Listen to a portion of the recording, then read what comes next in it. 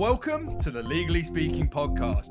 You are now listening to season 7 of the show. I'm your host, Rob Hanna. I've got some exciting news for you. Legally Speaking podcast is hitting the road and heading to ClioCon 2023 in Nashville from October the 9th to the 10th. Imagine 2 days jam-packed with game-changing insights, networking opportunities, and the chance to connect with legal minds from around the globe. Whether you're an attorney, paralegal, or just someone passionate about the world of law, this conference is for you. So mark your calendars and join us at ClioCon 2023 and see you in Nashville. This week, I'm delighted to be joined by Jeremy Hopkins. Jeremy is the Director of Legal Operations at Content Square. Jeremy previously worked as a practice manager, senior clerk, and director of clerking at several barristers' chambers. He's held positions such as head of operations at Riverview Law, where he played a leading role in growing the firm's reputation in commercial legal marketplace. Since then, Jeremy has held positions such as client relationship manager, legal operations manager, senior legal project manager at the likes of Baker McKenzie, and sat as a head of client services and legal operations too. So Jeremy has a wealth of experience in senior leadership roles, management in-house legal departments, law firms, and more. So a very happy birthday to you, Jeremy, and a very warm welcome to you on the show. Thank you, Rob. Wow, that guy sounds amazing. you got me. I think we've got the right guy. Before we talk about all your amazing projects, experiences to date, we do have a customary ice-breaking question here on the Legally Speaking podcast, which is, on the scale of 1 to 10, 10 being very real, what would you rate the hit TV series Suits in terms of its reality of the law, if you've seen it? I haven't seen it. Isn't it something that young people watch? So I wouldn't have seen it. So I'll just put it a 5 in the middle so I don't upset anyone. Well, that's a good guess, because actually that's what I rated it, and I have seen it. So great minds think alike. But let's move swiftly on to talk all about you and your career. So obviously I touched on it loosely in the introduction, but would you mind telling our listeners just a bit more about your background in career? Yeah, sure. So I stumbled into legal about 30 years ago, not deliberately. I never wanted to be a lawyer or anything. I kind of did it at what we call A level in the UK. That's a kind of way before degree level. And I didn't go any further, and I just found it interesting. And I stumbled into a job just working in the courts, working in admin in the courts. Saw law happening. I thought this is kind of fun.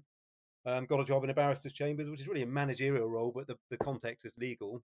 And then really from there, it evolved into being understanding and kind of overcoming this perception of law, these kind of revered super brains, these amazing people, and actually starting to realize that they're quite normal. In fact, so normal they need to pay me to do some very mundane things that they didn't seem capable of doing. And that sort of over time, that the general theme throughout my career is actually understanding the gap that exists between this incredible intellectual legal brain and actually the reality of where that legal knowledge needs to be applied. So I've sort of carried on in that space between lawyers and service delivery. So barristers' chambers in the UK, these are trial lawyers, specialist trial lawyers. So the way they're set up is purely focused on courtrooms, court hearings, all the organisation and everything that goes around that. I did that. It's very much a sort of closed shop.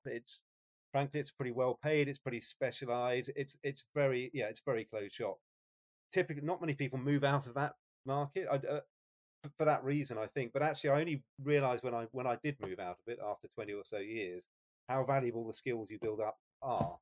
And I was lucky to move out because we had in 2012 we had the Legal Services Act in the UK. It was 2007, but its impact was felt in about 2011, 2012, enabling new players, new entrants into the legal services market. And one such new player was a company called Riverview Law that was set up as a deliberate, noisy disruptor, all about focus on the client, all about customer focus, all about getting rid of billable hours. Really loud message, slightly brass message at the time. But it started up basing its service delivery model around using barristers' chambers, because barristers are self-employed individuals. So you've got this kind of freelance pool of legal brains that you don't need to have on the payroll. So it was a great start. And as a result of that, and a result of my presence on Twitter and a lot of blogging and a lot of just sort of visibility in the modernizing law space, I came into contact with the CEO of that company, started working for them, and in a way, it sort of thrust me into the world of business and law and in-house legal and turning law into a product, outsourcing services, what value means, and that sort of world really. So that was back in 2012, and I've just found that whole journey away from the legal side to the client side, and now trying to find the balance in the middle where you optimize what you get out of lawyers, but you also chuck in to the mix business now, technology, process. So I feel, I find myself in a sort of comfortable home working in house, sort of drawing all of those things together. Yeah, and you've obviously built up a wide range of skills and experience, and I will sort of trickle through onto that in due course. But sort of going back to, obviously you've been practice manager, obviously clerk. What, for people who may be less familiar, what duties do you have as a clerk, and tell us a bit more about that sort of time as in barrister chambers. Yeah, that's a good point, actually, because again, it's the name. Barrister's clerk is it's a clerk. But actually, what you're doing, you really are the front door to this legal service. So your day job as a barrister clerk involved back then taking phone calls. We had telephones, taking phone calls from solicitors who in the UK are other lawyers, non-trial lawyers, who would contact you. Your day job was receive an inquiry saying, hey, I've got this kind of dispute for this kind of a client. I need a court hearing on that date. I've got this budget. All that kind of working out what the problem is. Who is the right lawyer? Who's got the right expertise to do that? Who's available? Can we negotiate the price? Can you make sure it's delivered on time? And all of that. So really, it's a kind of, in a way, it's a sort of thing that it still amazes me. So even though the customer, if you like, was a law firm, would be coming to me, and the big law firms, I was working in sector, I was dealing with all of there's a big global law firm.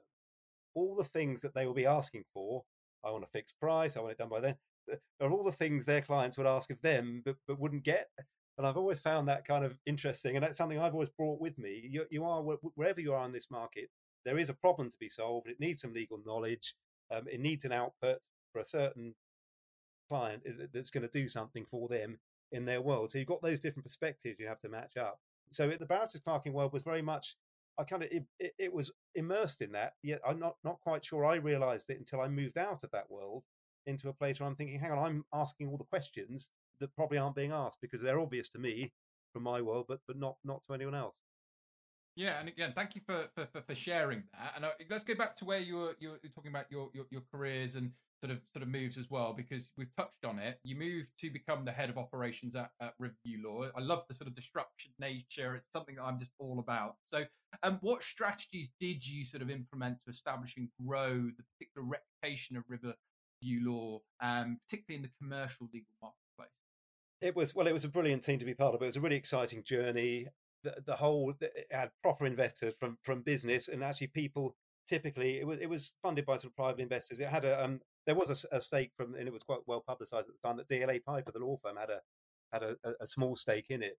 But the idea being to completely disrupt. But it was very professional. We had a slick brand, website, publicity. But the key thing was the brand. Everyone within the business, internal, external facing, everyone talked in the same language. It was about value. The strapline was legal input, business output.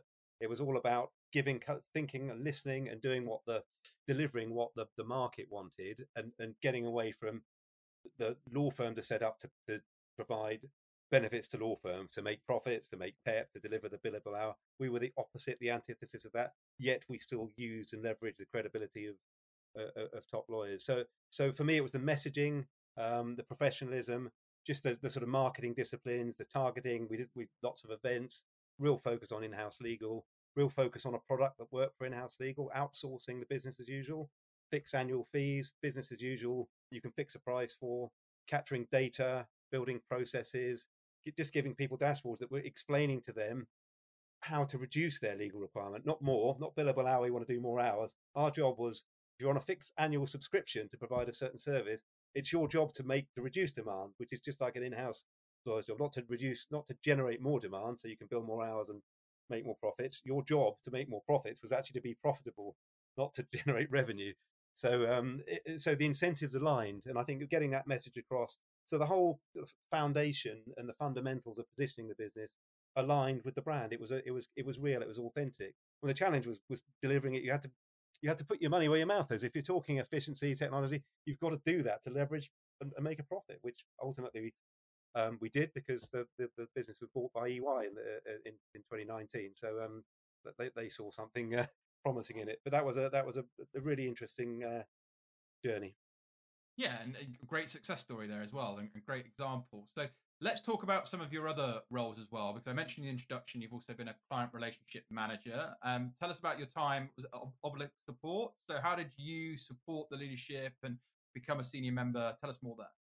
So Obelisk again, it's another business that's in the disruption space because it was another one of the sort of new law models. But it was the great thing about it was it was quite similar in different behind the scenes, but a similar delivery model in that it was there to deliver what businesses wanted, a need for in-house legal teams. But the happier side to that, it was doing so based on delivery from contracting from freelance lawyers with a focus on women and enabling women's careers, and primarily enabling women who would take a career break to have children, coming from a city firm and knowing they going back to that city firm, they just wouldn't, despite all the talk, and I'm sure it's changed a bit these days. We won't go there. But despite all the talk, they weren't being supported on their return, or even if they were being regarded as secondary because they couldn't put in the hours. So Obelisk was designed to enable people to take control of their careers, and it really caught on because actually the buyers, GCs wanted to buy responsibly, wanted to buy legal services from really good lawyers who just weren't empowered to work in city firms anymore.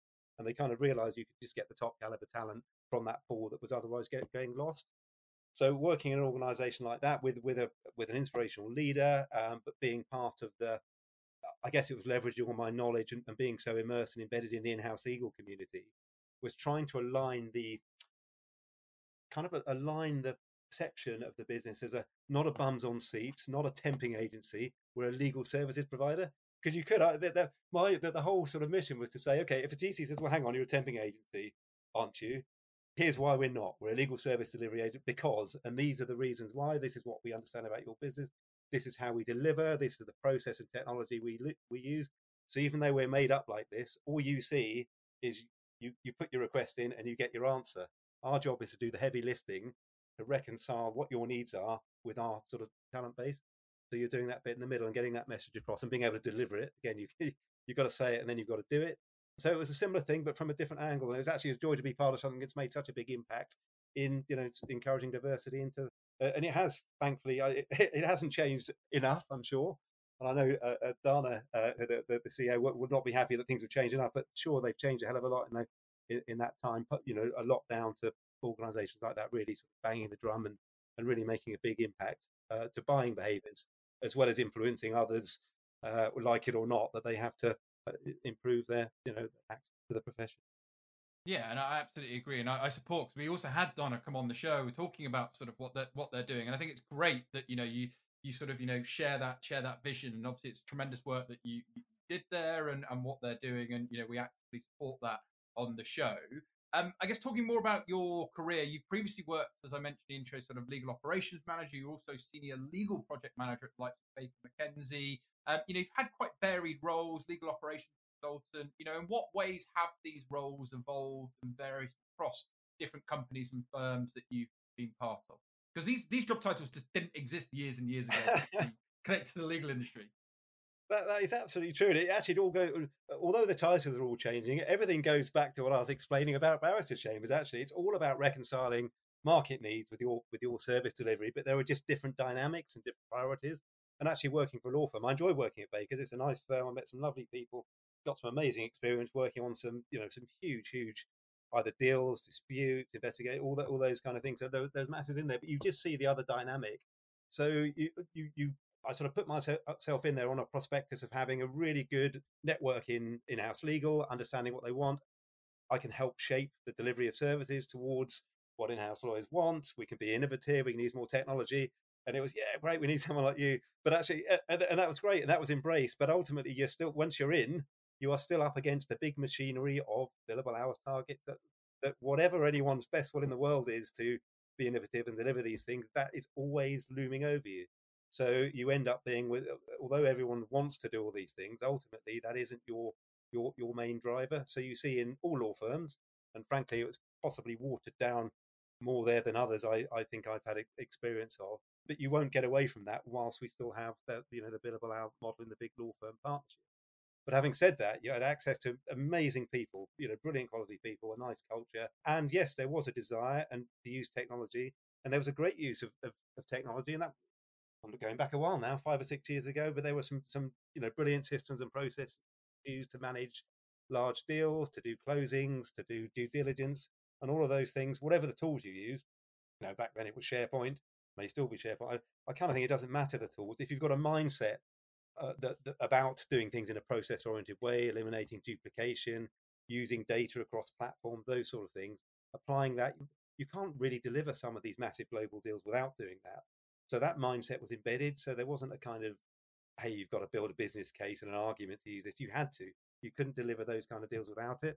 And there was a great team and a great bunch of people. So actually, even though I've kind of a bit of a critique of the model, but the journey and what I learned, and it's just become invaluable as the journey continues. And I like that. And I always talk to people, particularly with careers, legal careers, it's building blocks. Every role is sort of a building block towards your journey. You're picking up tools, experiences that you can ultimately then bring to your next role, develop, learn new things. And, as of today, you're currently the director of legal operations at Content Square. So for those who don't know what maybe a director of legal operations is, would you mind explaining a bit more about the role, and then of course telling us more about? Sure. So not for the first time in this conversation, I'm mentioning a misnomer. So legal operations has become quite a recognised role, but it isn't really all about operations. Operations is a bit of it. It's in a way there isn't. The real name is too mundane. It literally is management of the business function that is the legal function. So you deal with all elements of that. You deal with the strategy, the brand, the financing, the budgets, the spend, the technology, the tools, a bit of resource management. It is all of the management, business management elements. It's everything but the giving the legal advice, delivering the actual legal advice and drafting, really. It's become, I guess, I think it's more prevalent, as I've seen, and it is a key element of it, is the process of the legal service delivery, building systems and processes that embed the legal team within all areas of the business. So you can deliver effectively, you can deliver at scale, you can automate as much as you can, but you can identify where the risk is and make sure the lawyers are focused around the key risk and value, and you can automate the things that aren't. So it's prioritizing getting the most out of the resource, and going back to the fact that as an in-house legal team, your job is to reduce and manage and contain demand, not to generate more. So every single thing you do is about multiplying efficiencies, multiplying scalability. So you can't end up doing, if you start, you go into these roles typically on a sort of green field, you've got your blank sheet of paper. If you just start looking for work to fill your days, it can be meaningful and valuable work, but unless it's work that's going to scale or enable and empower others and have knock-on effects, you'll end up just building yourself a kind of brick wall to smash your head into. So you have to be quite ruthless, and you actually have to reinvent yourself quite frequently, because you can very easily get comfortable becoming a support function, whereas actually if you're doing your job right, you'll set everything up and you'll make yourself redundant in that area. You'll make yourself redundant totally, but you won't, because there's always change. There's more change needed to be done. But you tend to find you get super, super comfortable, and then you've got to find yourself uncomfortable again, because you've got to find new areas to deliver value. And we talk a lot about that on the show, particularly from a sort of development point of view. Get comfortable being uncomfortable, and ensure that you're going into those rooms where you're going to grow, learn, and ultimately move forward. So let's stick with the Content Square then, because it's an AI platform. People not familiar, an AI powered, should I say, platform, providing rich and contextual insights into customer behaviors, feeling, and intent, enabling businesses to build empathy. I mean, some people listening to that might just think, wow. So can you tell us more about what the software development platform stands for? Time for a short break from the show. Are you looking for a way to get your firm working more efficiently and profitably while ensuring a better work-life balance for your team? Well, if you haven't considered our sponsor Clio, I'm here to strongly recommend that you do. I absolutely love working with Clio. Not only is it the world's leading legal practice management and legal client relationship management software, it also has a really solid core mission to transform the legal experience for all, something I personally support. What sets Clio apart for me is their dedication to customer success and support. There are lots of legal softwares out there, but I know from talking to Clio users that their support offering is miles ahead of the rest, with their 24/5 availability via email, in-app chat, and over the phone. Yes, you can actually call in and speak to someone. Clio is also the G2 crowd leader in legal practice management, in comparison to 130 legal practice management softwares, and has been for the last 14 consecutive quarters. G2 Crowd is the world's leading business solutions review website. You can check Clio's full list of features and pricing at www.clio.com/legally-speaking. That's www.clio.com/legally-speaking. Now back to the show. I think in its world, digital experience analytics is the probably a known description for UX professionals within retail and the web sort of part of the market. The aim is software that enables organizations of all sorts to monitor, manage, optimize what they get or what they offer their customers online. So it's analyzing, understanding customer journeys, what frustrates them, what delights them, what connects people with either whether it's revenue or whether going to pages they want to, delivering a message. So it's a really close and deep analysis of behaviors in a way that goes beyond just clicks. It can be hesitations, movements. I even learned the term rage clicks. Have you ever heard of rage clicks? I hadn't heard of that. But tell us what they are. Do you ever go to a website and something won't click and you go, oh, bloody thing's not there? Yes. What are those? So it's that deep. So it goes under the skin. It goes beyond basic analytics to really, it's almost the equivalent in a store to having people walking around the store looking at, oh, that person's looking for the tomato ketchup and can't find it. And they're really angry because it's not next to the brown sauce. So go and tell the management to move it to the brown sauce. Honestly, it's kind of that fundamental. But of course, the nuance and the complexity of doing it on the web, capturing a lot of data points and being able to really powerfully push that into a usable format to enable people to just deliver better to their customers. So it's a really exciting it's an exciting product, and it's an exciting team. The company's grown. I'm just getting on for almost 2 years, and I think the employee numbers growing from 700 to 1,700 in that time. The legal and compliance team was about 22 when I started. We're now 50. We were probably in 4 or 5 countries. We're now, I don't even know the number, around 15 or 16, I think. Don't quote me on that. Oh no, we're live. But that's that kind of number. So the growth has just been immense. But what I like about that is that the company's still got a kind of startup growth mentality. Everyone gets it. There's ambiguity everywhere, which is a challenge. But it also, if you've got that mindset across the business, everyone gets it. So you feel comfortable being innovative. But particularly in a legal team, you have to feel comfortable with dealing with all of that change whilst managing the risk. But it all comes down to great leadership, great culture. I'm happy there. The people are, there's a brand of person that works in this business. And even as we grow, and hang on, we're getting grown up now. We're becoming quite a big, serious business. We really don't want to lose, and it's impressed upon us from the leadership. We don't want to lose that essence of what makes us what we are, what makes us so engaged and creative, and what sort of, frankly, the competitive advantage in both within the business and actually within our legal function as an effective legal unit comes down to the essence of what the people are all about, what we stand for, and what we see each other and what we see as important. Yeah, and I always say, business is made up of the people, the values, those core values shared, but bringing different perspectives to help grow and move the business forward. And I think you gave a great example. It's well known that, we always say data is the new gold or the new oil. That example you just gave there of being able to get that data and actually then make better informed decisions from an online perspective, valuable. So, let's talk a little bit more about AI, Jeremy. What extent do you think AI is growing in importance, both not just necessarily in the legal profession, but in the field of software development? And how can directors like yourself utilize AI to ensure more menial tasks? So this is an interesting one, because I think the visible significance of AI has come to the fore in the chat GPT area. I've been working with AI tools in legal for about the last 10 years, and I can see what they do. And I think here's the difference. You can see what they do and where their strengths and weaknesses are. My fear is that GPT and generative AI generally is masking over, it's creating this illusion. Those weaknesses are still there, yet it's you don't realize they're there, or it can be put in hands where people think, well, this is so credible and amazing. I can use it. So I don't actually think that much change personally. I think if you use it in an applied way, and we regularly, daily use AI tools in Content Square for contract analysis, but typically, just as a very kind of broad example, I would say these things are 90% accurate, but you don't know which 10% isn't, and you need to know that, and you need to understand where its workings are to know where that risk is. Depending on what question, I've done various different queries and calibrations on things, or some I can look at pick a few from the data set and think, it's nailed this. This ain't going to be a problem. I'm going to trust the other 1,000. We're good. There are others where I can see, hang on, it's coming up with that answer. That it's not interpreting that right, because frankly, it's not art. It's not intelligence, is it? It's big data.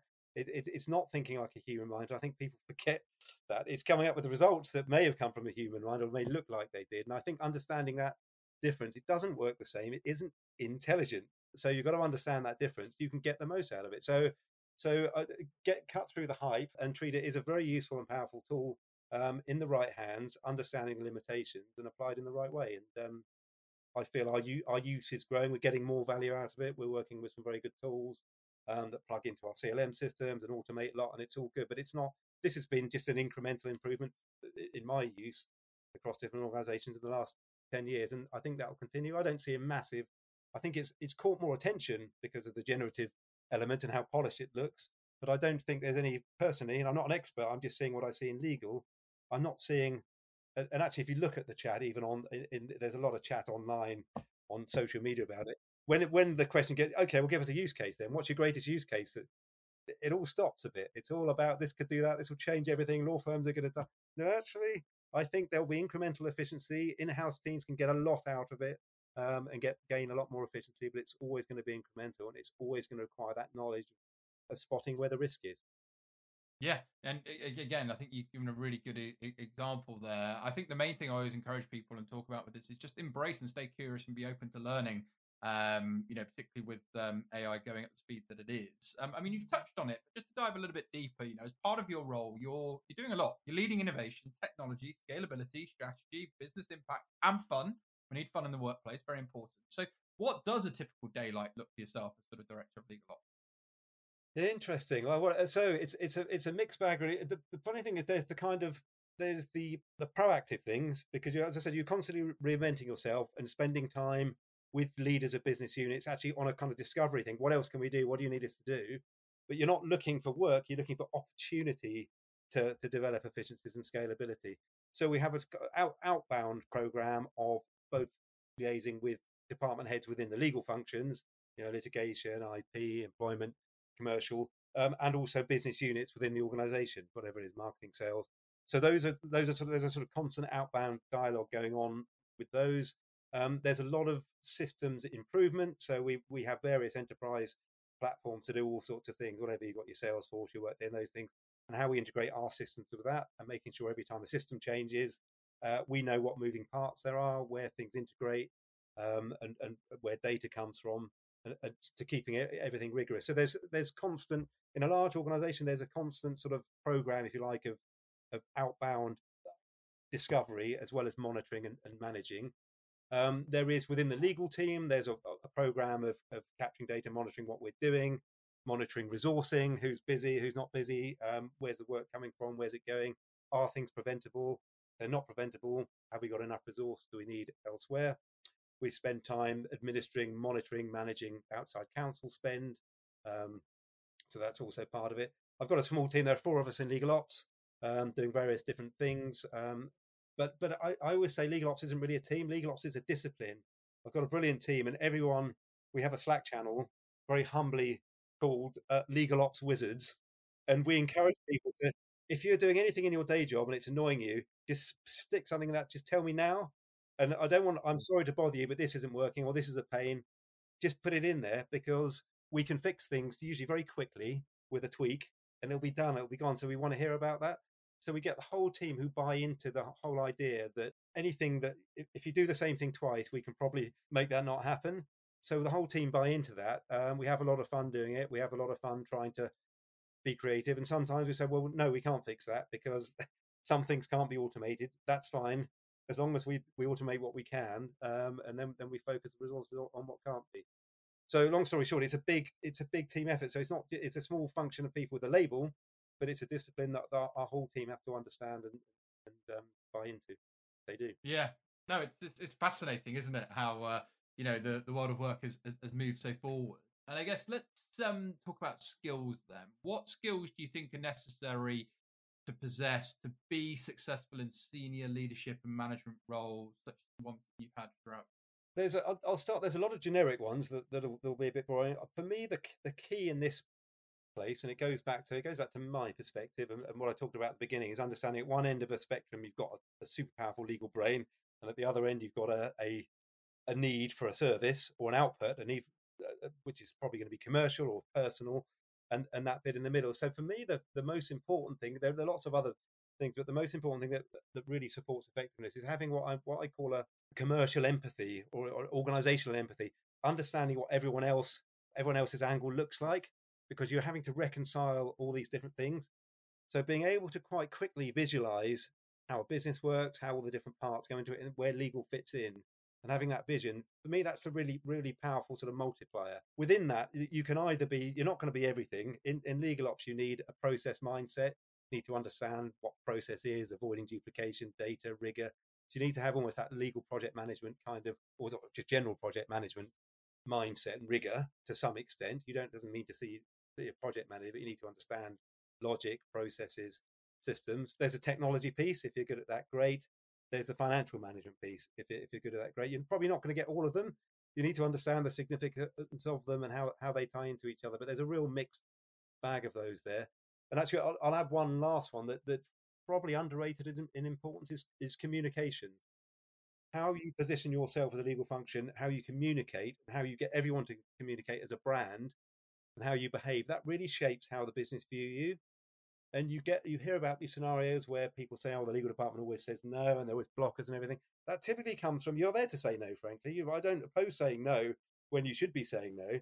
But if you've built yourself the right brand, when you say no, people will say, "Okay, if legal said no, then it must be a proper no," because we know they will always try and find a way. And if they so that all comes from the way you communicate, both literally on a tactical level when you send a message around, when you send an email, or when you put a web page out, or whatever you do, but as well as your whole way of interacting. So having that, I don't think people understand the importance of making sure that the whole team buy into that as your own brand, how that impacts the whole. It makes, if you get it right, and I'm very lucky to be in a place where that works well, you just don't have any of these issues where you get misunderstood or you're worried about saying this, I want to be a business enabler, I want to make this happen. It's kind of people get it because you've done all the hard yards in identifying the elements of that and what you're there to achieve and what your purpose is. Yeah, really well said, and thank you for sharing that. And I want to pick your brain one final time before we wrap up. What would be your advice to professionals looking to take on leadership or management roles, or maybe someone who's a qualified lawyer looking to maybe look at a different role connected to the legal industry, or someone looking to break into the legal industry but not necessarily looking to go down the S7E route? Okay, so I hate giving people advice because I don't regard myself as anyone to to speak. There are too many labels on things. You can either go this route, this route, this route. I'd complete open mind about what you want to do and how you want to do it. I think the way the market's changing, particularly the way in-house is changing, there is scope for you if you've moved from or if you've got legal qualification and you don't want to practice law and you want to move into delivery, there is real scope to do that. But if you start thinking, well, how do I go from being a lawyer to being, actually you were already across all of those things, but probably your emphasis or the visibility of those elements in your mind has been shaped by your background. So you just need to free up and open your mind. That shouldn't be a barrier, but sure, it's easy for me to say, but you've got to unlock that.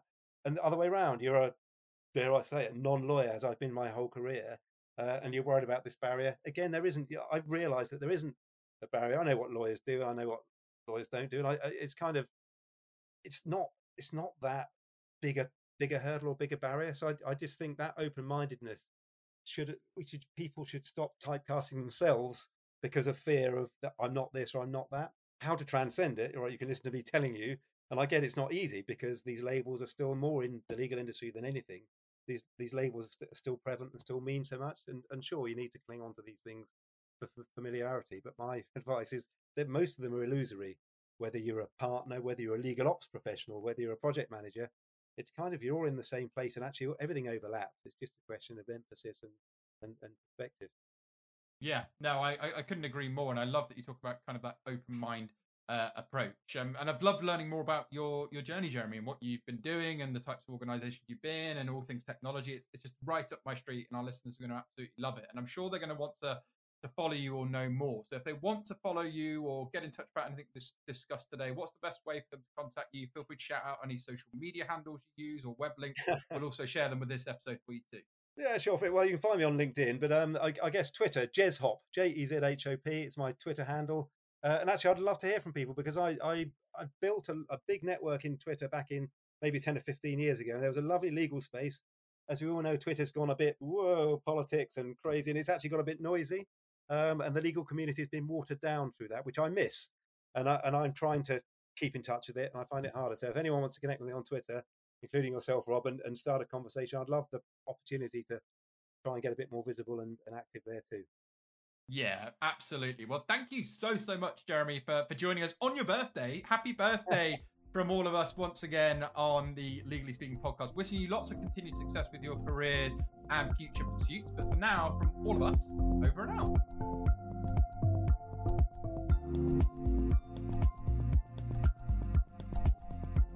Thank you for listening to this week's episode. If you like the content here, why not check out our world-leading content and collaboration hub, the Legally Speaking Club, over on Discord. Go to our website, www.legallyspeakingpodcast.com, for the link to join our community there. Over and out.